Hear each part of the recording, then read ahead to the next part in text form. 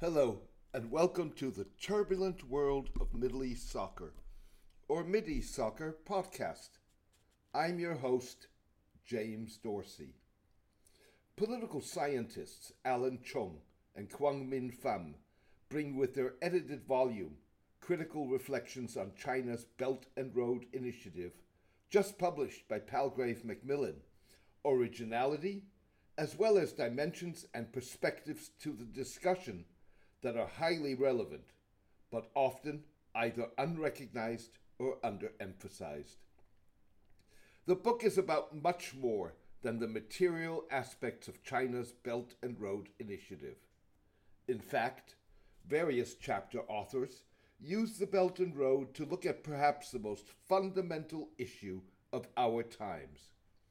How does one build a global world order and societies that are inclusive, cohesive, and capable of managing interests of all stakeholders, as well as political, cultural, ethnic, and religious differences in ways that are all recognized without prejudice and or discrimination.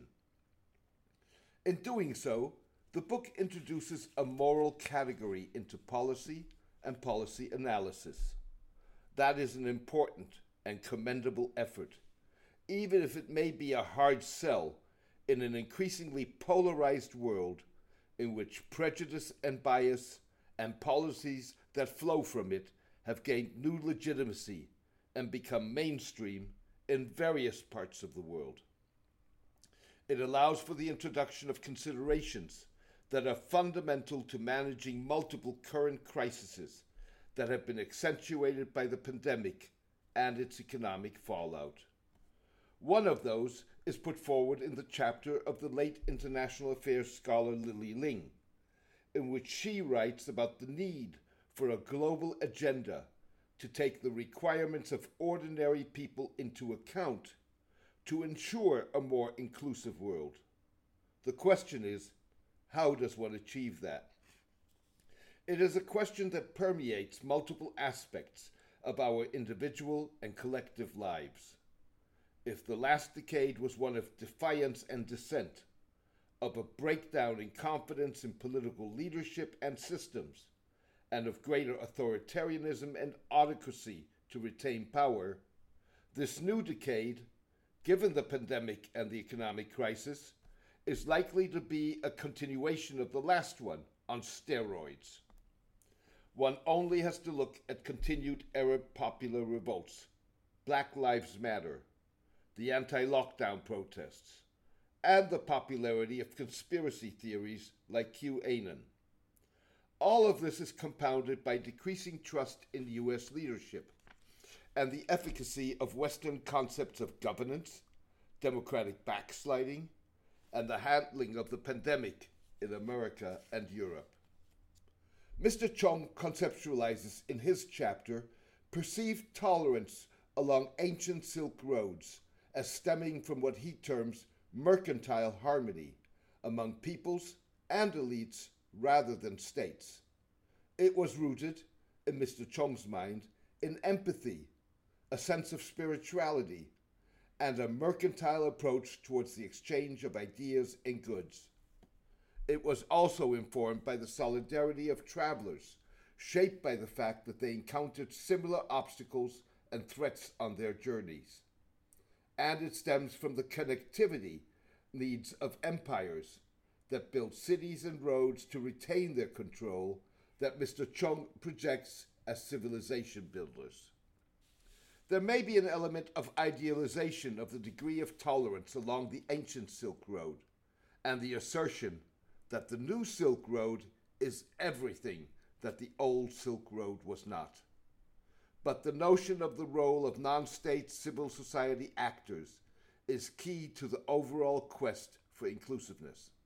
So is the fact that historic travelers like Fahisian, Marco Polo, and Ibn Battuta grappled with the very same issues that today's world is attempting to tackle.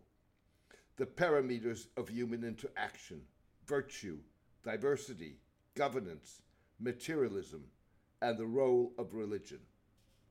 The emphasis on a moral category and the comparison of the ancient and the new Silk Road frames a key theme in the book, the issue of the China-centric, top-down nature of the Belt and Road.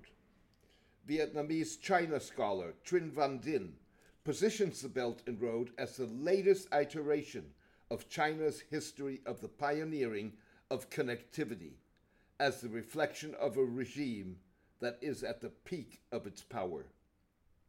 Mr. Van Dinh sees the Belt and Road as the vehicle that will potentially revitalize Chinese economic development.